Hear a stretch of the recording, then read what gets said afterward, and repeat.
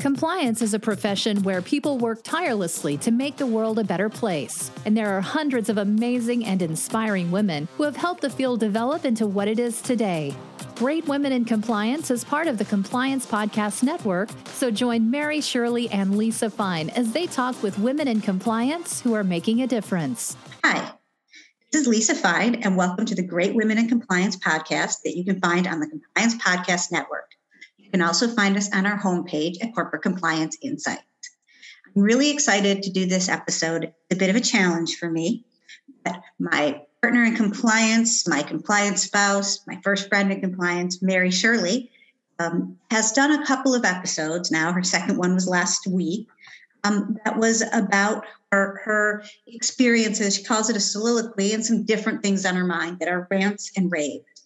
Once I listened to her podcast, it really inspired me. It inspired me both in terms of the thoughts that she was having on her specific topics and some other things that have been top of mind. So here I am. I am going to talk about a couple different things that have been on my mind as of late and also follow up on some of the points that she made. First thing that she talked about was about misogyny, which is bad generally.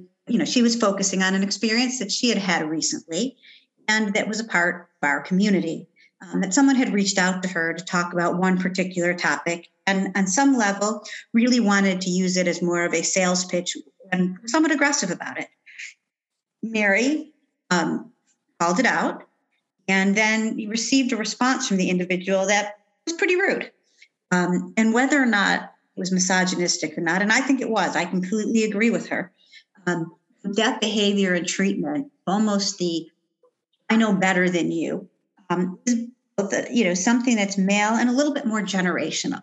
The way one of the things she talked about was how is the best way to handle something like this?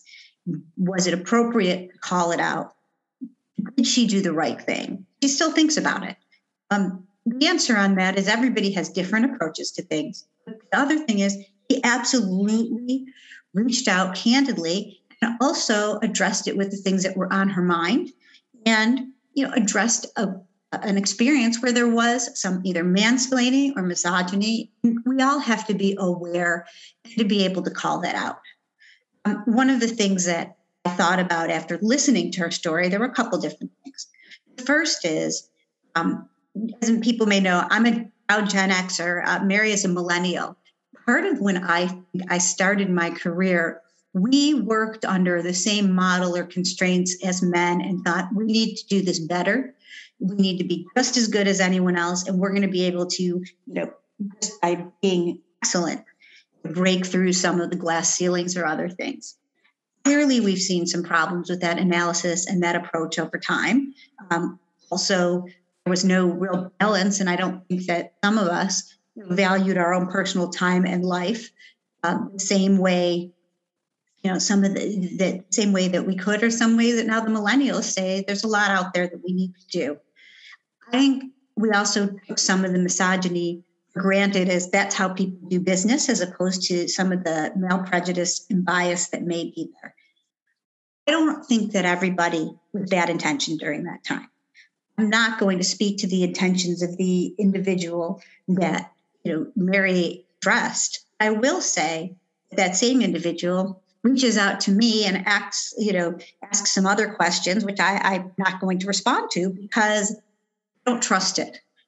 That's the importance of community, I think, in some ways, and the importance of women within the community and our male allies, which is, Mary called out some of them. There are just so many out there that really get us through.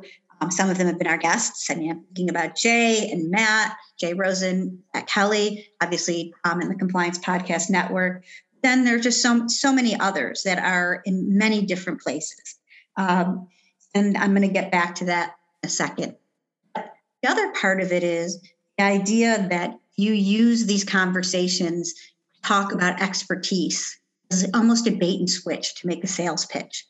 In terms of networking and trust factors, that I think is a real problem in the E&C community when people are reaching out to us in sales. And I think, there are some people that I understand that there are requirements on people's business and their cold calls, but something that most this doesn't feel right to me. When somebody says they're so interested in the podcast and what we do, they want to talk to me.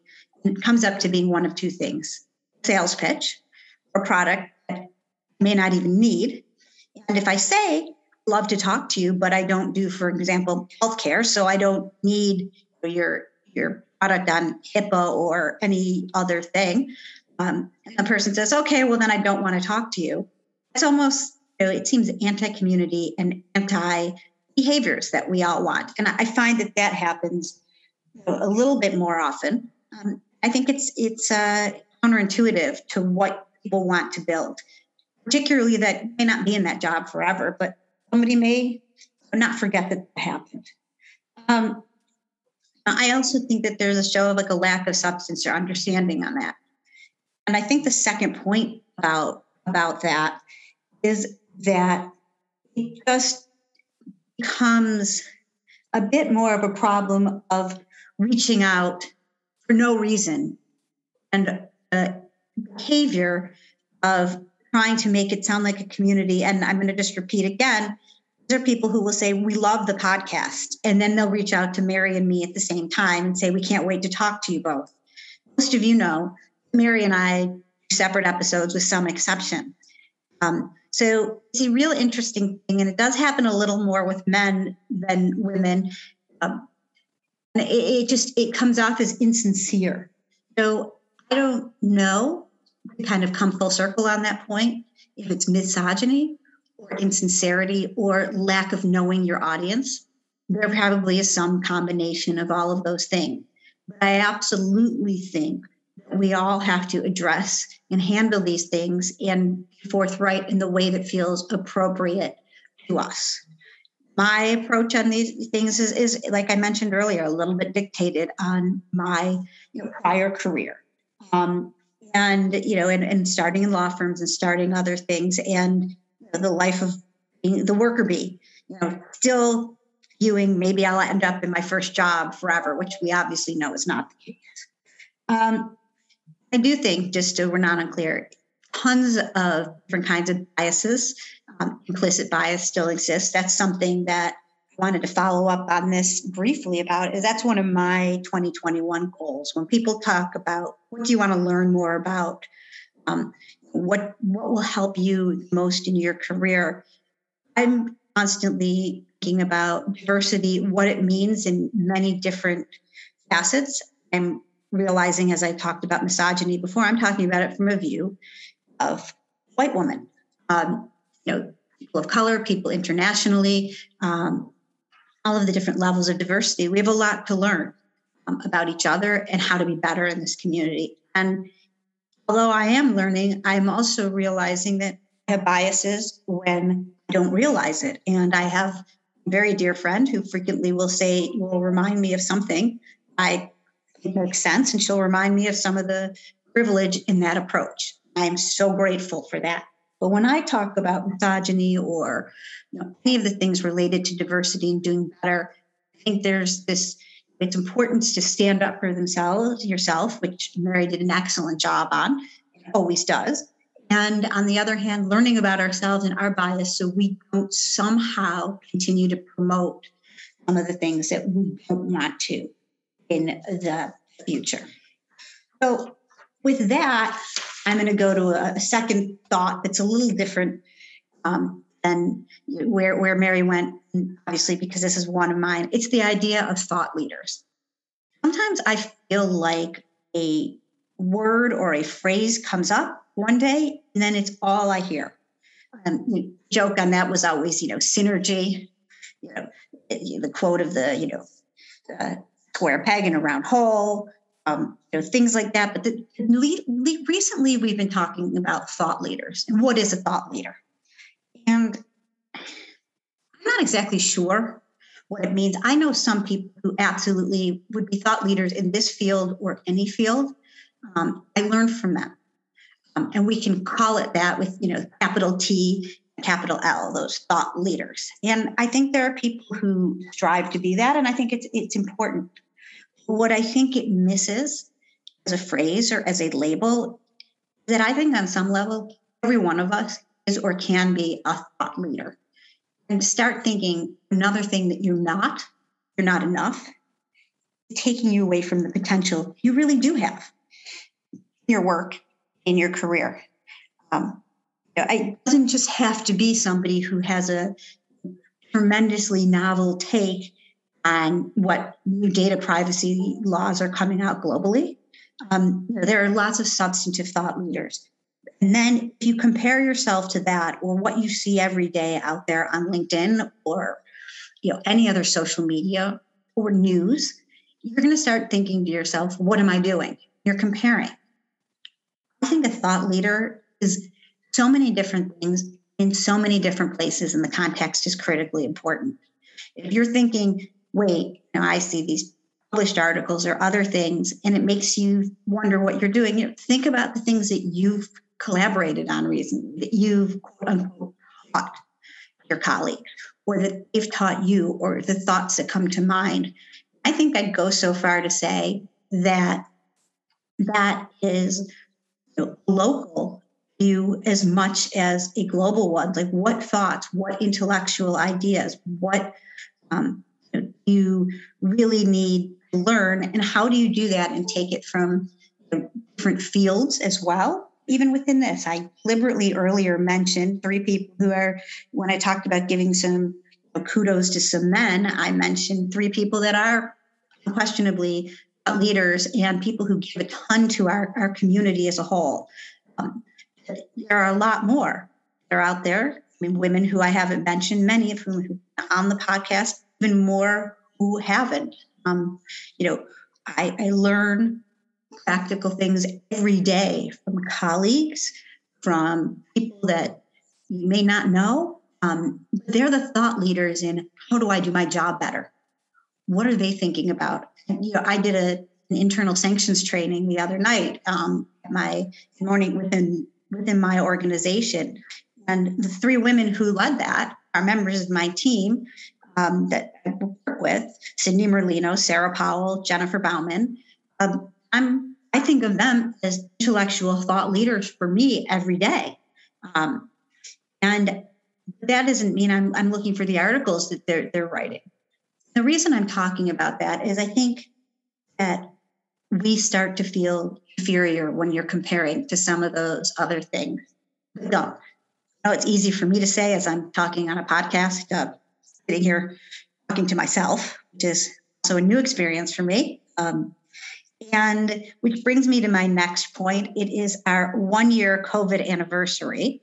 I think that the impact of that is going to be felt for us for a tremendously long time in the compliance field and within our life. In some ways, it's something people talk about constantly. I think to me, last year on Friday, March 13th was the day that it really hit me. And now I look back and think, it was so quaint when I thought we might be able to be outside like last May. Things like KN95 masks or other things that we didn't know about before, or vaccinating or non-vaccination. I think that the year in this has really impacted both our lives and our work lives. I wanted to talk about both of them quickly. I'm not sure if it's a rant or a rave, more of a sort of a thought. I think from a professional standpoint, changes the questions that we're working on. It changes the things that we need to do every day. Some of the things that we have thought were the most critically important things for us in how we would do investigations completely had to change. And I use that as an example because I'm keeping that in mind. I have a global investigation that has taken 2 or 3 times longer than maybe it would have otherwise if we could just go to the office, talk to people, look at paper, even though paper's, not what we're using so much right now, but that's where some of the things are. And to also build a rapport or communicate with people in person, because this is a stressful time. Investigations are always stressful. I think for us building relationships, we're now learning, this is a rave. We're learning ways to build our relationships and to build communities without necessarily being in person and going that way for a while. I think that's a good thing. I think that there's a little sense of equality of that not everyone right now, you don't have everyone in the same place, or at least in the US and in many countries. On the other hand, when you've got a crisis or you've got a problem, you can't all get together and brainstorm and work through or build that level of camaraderie, or working on really highly sensitive investigations where you have personal things, questions maybe, or things that people may not feel comfortable talking about, especially in the ethical world. I mean, you're asking people questions about decisions that they made, or you're asking about poor behavior, and it's very hard art. It's art, not a science. It's a hard thing to do to begin with, but to be able to try to do things effectively and with empathy and to build the respect within that community and the people you're working with, is brutal. I think that's one point. I think in the next year or so, how we handle people going back to offices or not, what do we need to do? Or are we accountable at certain hours? How do we do that? How do we do that fairly? And how do we encourage, talk about this also a lot, and this is another, and maybe Ray, is how do we deal with what I think about as compliance on the fringes, on the edges, where it's easier to make a quick decision, will save a lot of time, than the harder, more ethical one, when you may not feeling as close or as connected to teams and to your work or your mission as you have in the past. I think every day we do that continues further. And I think it's something we'll keep struggling with over the next couple of years. And I don't think there's a very good solution. I think one of the things to do in our field is to make sure that you are continuing building your relationships within your business, and to continue working amongst others. I think as I've walked through this and thought about it, a lot of what I've talked about is treating each other well.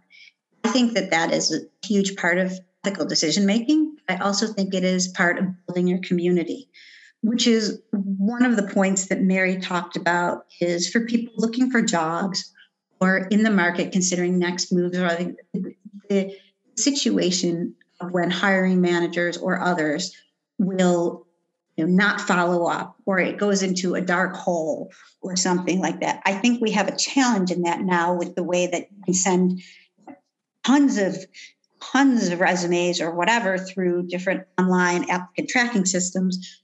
So I think sometimes that is one thing. The expectation there may be a little bit different. I do think if you speak with a hiring manager or somebody reaches out to you, I completely agree with Mary that treating people decently and with respect in that stressful process is critically important. However, I also understand how much pressure, having worked as an HR compliance professional and also worked close with our hiring and recruiting teams, there's a lot of pressure for them as well. So while it is important to treat people right, and that should never be forgotten, what I think needs to be done is to manage expectation. If there is a shop, you're not going to be able to call people back and we'll send them an email. Manage the expectations. Say you will either hear from me within X days, or you'll receive an email. Or if you say that you are planning a follow-up interview, this has happened to me before. You say, we're going to call you before the end of the week to schedule an interview, your next interview. We think you're great. What time would work? And then you pick some times, and then you never hear back from them again. That to me is just not the right way to do it. It's pretty simple. I think you say, I'm going to call or reach out to you on or before a certain time, you do that. If there's a chance you're not going to respond, you say, thank you for your time. And don't confirm. I don't know when or what you'll be hearing, or if you know for sure it won't work out, say something like that. Because I think right now we all have to help each other through these difficult times. But I also realized, there are different pressures. Everyone's fighting their own battle every day. While being a job seeker, you're not necessarily thinking about what may or may not be happening in the life of the recruiting person, nor should you, or the hiring team. If they manage an expectation with you, that's important. And I would just want to say, I think that's part of our careers as a whole. I have to say there are times where I've been tremendously behind. It may sound to some of you who I owe an email or something else where I have gotten behind. I think a year into this, to bring it full circle, I think we all feel like we're trying to do everything we can as well as we can. We're failing slightly at it all every day. Whether for me, it's within trying to do the podcast, trying to build my substantive knowledge, my career, keep progressing and doing a great job, the work that I do in a company that I really, really like. And that doesn't even count real life. When I say real life, again, I've got a couple air quotes if you could see me. So I guess in this soliloquy, if I were to summarize some of what I've been thinking about, it is that being a good decision maker, learning, and going back within the community to learn more about how we can be better when it comes to diversity or anything else. Thinking about this and talking about these things, every single one of us should think of themselves as a thought leader. And I think we all need to realize that a year into COVID in the US, I know it's been longer in other countries. Gentle with yourself. You're doing a great job. And pick something for you that you think is going to help build you as a professional, both within your career in terms of substantive area, and something you think you need to learn more. For me, as I just said, my personal one is implicit bias and diversity, and continuing that. That's a career-related thing. Substantively, I'm trying again after the sanctions conversation the other night. I'm never going to be an expert on it. I want to learn more, and I want to make sure I keep learning about some of these pressing issues within our field, and also to continue my improving as an investigator. So I'm talking a little bit about my goals. Those are just mine. And hopefully you guys have some too. But most importantly, be gentle with yourself. Hope you're enjoying the podcast. I hope if you're in the parts of the world where the weather is starting to improve after what seemed like a really long February, you get to be outside and enjoy some things. And thank you all so much for listening to my first solo episode. And on behalf of Mary and me and Great Women in Compliance and the Compliance Podcast Network, thank you so much. Have a great rest of your week. Thanks for joining us for this episode of Great Women in Compliance. We hope you'll join us in honoring the great women in the compliance field by subscribing to this podcast and leaving a review.